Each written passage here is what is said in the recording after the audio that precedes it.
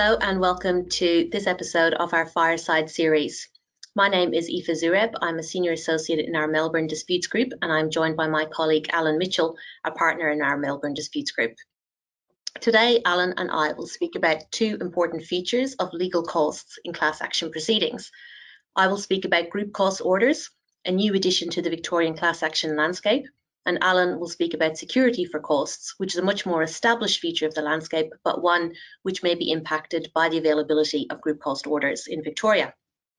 There is lots to discuss and various developments in both areas that we will delve into in a little bit more detail throughout the course of this discussion. So turning to group cost orders, what are they? Well, they are also known as contingency fees, which is a term that we may be a little bit more familiar with, and effectively involve a plaintiff law firm taking a cut of the class action proceeds. I will spend a couple of minutes speaking about how these orders interact with the reform landscape before moving to some practical issues, and then handing over to Alan, who, as I said, will speak about security for costs. The Productivity Commission in 2014 and the Victorian Law Reform Commission and the Australian Law Reform Commission in 2018 all recommended or supported lifting the ban on percentage-based fees, provided that there were certain safeguards in place. More recently, the Parliamentary Joint Committee devoted a significant portion of its report to this issue, following the receipt of various submissions from numerous funders and lawyers. The Parliamentary Joint Committee ultimately recommended that the Australian Government should review the feasibility of imposing a financial services regulatory regime that is similar to that has recently been imposed on third-party litigation funders. Since July 2020, it is lawful for a plaintiff law firm to charge for legal services on a contingency fee arrangement in class actions and only in the state of Victoria. It's done by way of an interlocutory application at the earliest practical time after the originating pleadings are filed. The order applies to all legal services, including all services provided by the law firm, security for costs if they've been ordered, disbursements, and indemnities for adverse costs. The relevant test is whether the court is satisfied that it's appropriate or necessary to ensure that justice is done in the proceedings. Now, this is a test that we're all familiar with and one that has received much judicial consideration and determination in other contexts in recent times. It's going to be really interesting to see how the court grapples with this test in this particular context. A number of applications for group cost orders have now been foreshadowed, and we've seen Justice Nichols be quite prescriptive in terms of the material that Her Honour would like to see in support of any application. Her Honour has outlined a two-stage process for submissions. Firstly, submissions regarding the principles under the new Section 33ZDA of the Supreme Court Act, and secondly, submissions about what expert evidence they seek to rely on during the hearing. Her Honour has also urged the parties to agree on a contradictor to be appointed and confirmed that the plaintiffs, from a sequencing perspective, the plaintiffs will first make their submissions, followed by the contradictor, and then the defendant. Justice Nichols has also cautioned against a reliance on evidence or opinions from general economists. And the reason for this is that the hearing will typically last 2 to 3 days, and there will not be scope for detailed cross-examination or expert conferrals like we would see in a trial, for example. So really an urging from the court for that expert evidence in support of any application to be robust, discreet, and relevant to the issues that the court will be grappling with. If a group cost order is made, the law practice representing the representative plaintiff is liable to cover any costs payable to the defendant. And it's important to note that the Supreme Court will have the flexibility to amend that group cost order during the course of the proceedings, including altering the percentage set in the order. Now, in terms of how these orders will impact the third-party litigation funding market, there are mixed views on this, and there are also mixed views on whether or not they will enhance access to justice. On the one hand, many argue that the introduction of contingency fees will lead to an increase in smaller, lower value claims, where third-party funders have been reluctant or reticent to invest in the past. On the other hand, others argue that it doesn't really enhance the position any further than a no-win, no-fee arrangement, which plaintiff law firms have been able to offer in the past. We've also seen some scepticism from the Parliamentary Joint Committee where the concern is effectively that the concentration of benefits that would flow from a contingency fee arrangement will be very focused on a relatively small group of law firms who have the capital adequacy to carry these orders on their books. There are also conflicting views on whether contingency fees impact financial outcomes for class members. One of the key purposes for the introduction of contingency fees was to increase group member recovery. Some plaintiff law firms have argued that the availability of contingency fees places downward pressure on litigation funding commissions, and given the prospect of contingency fees, there is the prospect of higher returns to class members. In their submission to the Parliamentary Joint Committee, Maurice Blackburn included some analysis which was to the effect that if a 25% contingency fee arrangement were in place for 16 funded cases that Maurice Blackburn settled between 2006 and 2018, group member recovery would have been on an average of 75%, compared with the 60% that was actually returned to in the funded class actions. Now, whether or not the introduction of this amendment has that effect of downward pressure will, I think, depend on the circumstances of each case. And it's important to flag, of course, that the Victorian Supreme Court has ultimate supervisory power here and full discretion over any contingency fee, and is ultimately required to determine the settlement outcomes that are fair and reasonable for group members.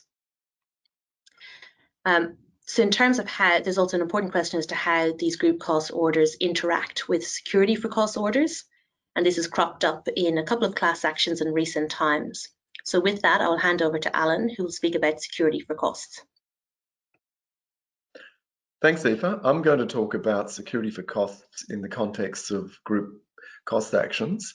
I'm going to look firstly at the general rules for security for costs, then look at the effect of this new process, the form that the security might take, look at the timing of when an application should be made and the sort of complications that can arise when they are made, and also look at the possible quantum that might apply to the security when it is given.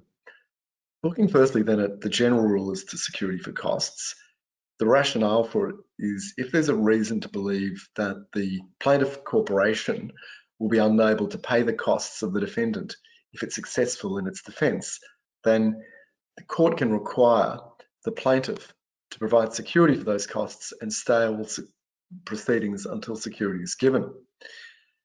Now, the jurisdictional basis in Victoria is twofold. Firstly, under section 33ZF, which allows the court to make any order it thinks appropriate or necessary to ensure that justice is done in the proceeding. And then secondly, there is the inherent jurisdiction of the court. In past class actions, litigation funders have usually provided security for costs. Now, where that litigation funder has a strong balance sheet, it's often been sufficient for security to be provided by way of an undertaking by the funder to the court to abide by any adverse cost order. Where there's been doubt as to the financial strength of the funder, on occasions that funder has had to provide a bank guarantee.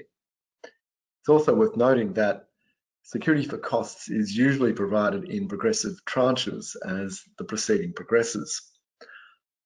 I'll look now at the effect of group cost proceedings on security for costs. They raise a new spectre, as in these arrangements there will be no litigation funder in place. Rather, the plaintiff law firm is effectively both the funder of the action and lawyers for the representative plaintiff. This brings with it the potential benefit to the plaintiff law firm of receiving not only legal fees in the event of a successful outcome to the proceeding, but also a fee akin to the commission that had previously been charged by the funder. With that benefit, though, does come burden, and with it the prospect that the law firm will itself have to provide security for costs. Now, the plaintiff law firm will invariably indemnify the representative plaintiff for any adverse cost order, but that's cold comfort to a defendant corporation, as it will have no direct right of action against the law firm if security were not to be provided, and if there's doubt as to the financial capacity of the plaintiff law firm to be able to satisfy its indemnification obligation to the representative plaintiff. Visibility as to the financial capacity of the plaintiff law firm is important. Some plaintiff law firms are themselves listed, such as Slater and Gordon and Shine Lawyers, so there's some visibility of their financial capacity through the accounts that they're required to lodge. However, some other law firms are private companies, and there's not then visibility of their accounts unless they be large private companies, when there's then also a requirement to lodge financial accounts. An avenue that plaintiffs and plaintiff law firms might look towards is the availability of adverse cost insurance. Now, this is insurance that enables a plaintiff to meet any adverse cost order. The premiums for that type of insurance, though, are quite expensive, and it would constitute a further expense for a plaintiff law firm, which is self-funding an action. Further, any insurer which might be approached to provide that type of insurance would need to be comfortable with the merits of the claim before it would provide the insurance, and that will be challenging from the outset of an action and as the matter progresses, as it's not possible for the plaintiff law firm to provide information about the claim that might emerge from documents discovered by the defendant corporation, given that the confidentiality undertakings which attach to a plaintiff law firm's receipt of discovered documents from a defendant. Also, adverse cost insurance will not suffice as a basis for security for costs. There is a 2017 federal court decision, Peterson and the Bank of Queensland, which held that such insurance could not be proffered by a plaintiff by way of security, as the defendant corporation would not itself be insured under the policy, and the defendant would have no contractual right upon which it could rely to force the plaintiff to enforce the terms of the insurance policy. I'm going to speak now about the timing of applying for security for costs. Now, a party that seeks security for costs cannot delay in making the application, otherwise it might be denied that security. That timing of applying can be complicated, though, if there are multiple class actions brought against the company, and there is then a contest as to which of those multiple claims is to proceed, or whether the multiple claims be consolidated and the several proceedings continue in a consolidated form. Now, in those circumstances, in this Victorian environment of group cost orders, there have been some recent cases where the court has accepted that there should first be a determination of that multiplicity issue before an application for security for costs is brought, but that such security, if it be granted, can be backdated. Now, there is another dimension too about multiple proceedings continuing on a consolidated basis.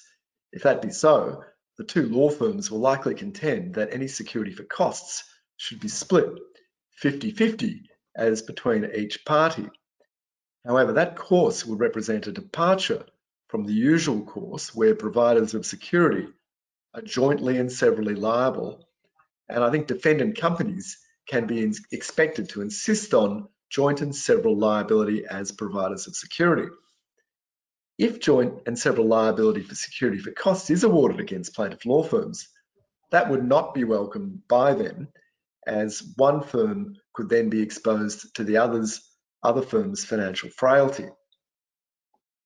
Another thing to be aware of in respect of timing for security for costs application is a recent decision by the Victorian Supreme Court in the G8 class action, which held that a defendant company was entitled to apply for security prior to the hearing of a costs application by a plaintiff. Now, I'll lastly deal with quantum of what that security for costs might be. As this process of group costs orders is very new, there's no guidance that can be gained from any existing authorities. A possible analogue to look to, though, is the pre-trial settlements that have been approved by courts in the past, which have involved plaintiff law firms being paid millions of dollars out of the settlement proceeds. Now, that might represent a conservative benchmark for the calculation of the quantum for security costs that might be proffered by plaintiff law firms, given that the lion's share of work in a securities class action will be done by lawyers for the defendant company, as they will have to do virtually all of the discovery that's given in the matter and virtually all of the lay witness evidence. So the cost of the defendant lawyers will invariably be much higher than those of the plaintiff law firm. And also it's to be taken into account that in those past approval of pre-trial settlement proceeds and payments to the plaintiff law firms, there's not been need to take account of trial costs, which would be occasioned if you get a situation where the matter proceeds and there are adverse cost orders at the conclusion of trial. So this is, I think, a very significant financial impost that plaintiff law firms may need to assume. Thanks, Alan. There's obviously lots of interesting things happening in this space, and we look forward to continuing this conversation with our clients in the next 12 months or so as we see how all of these various issues evolve. Thank you for your time today, and we look forward to continuing the conversation.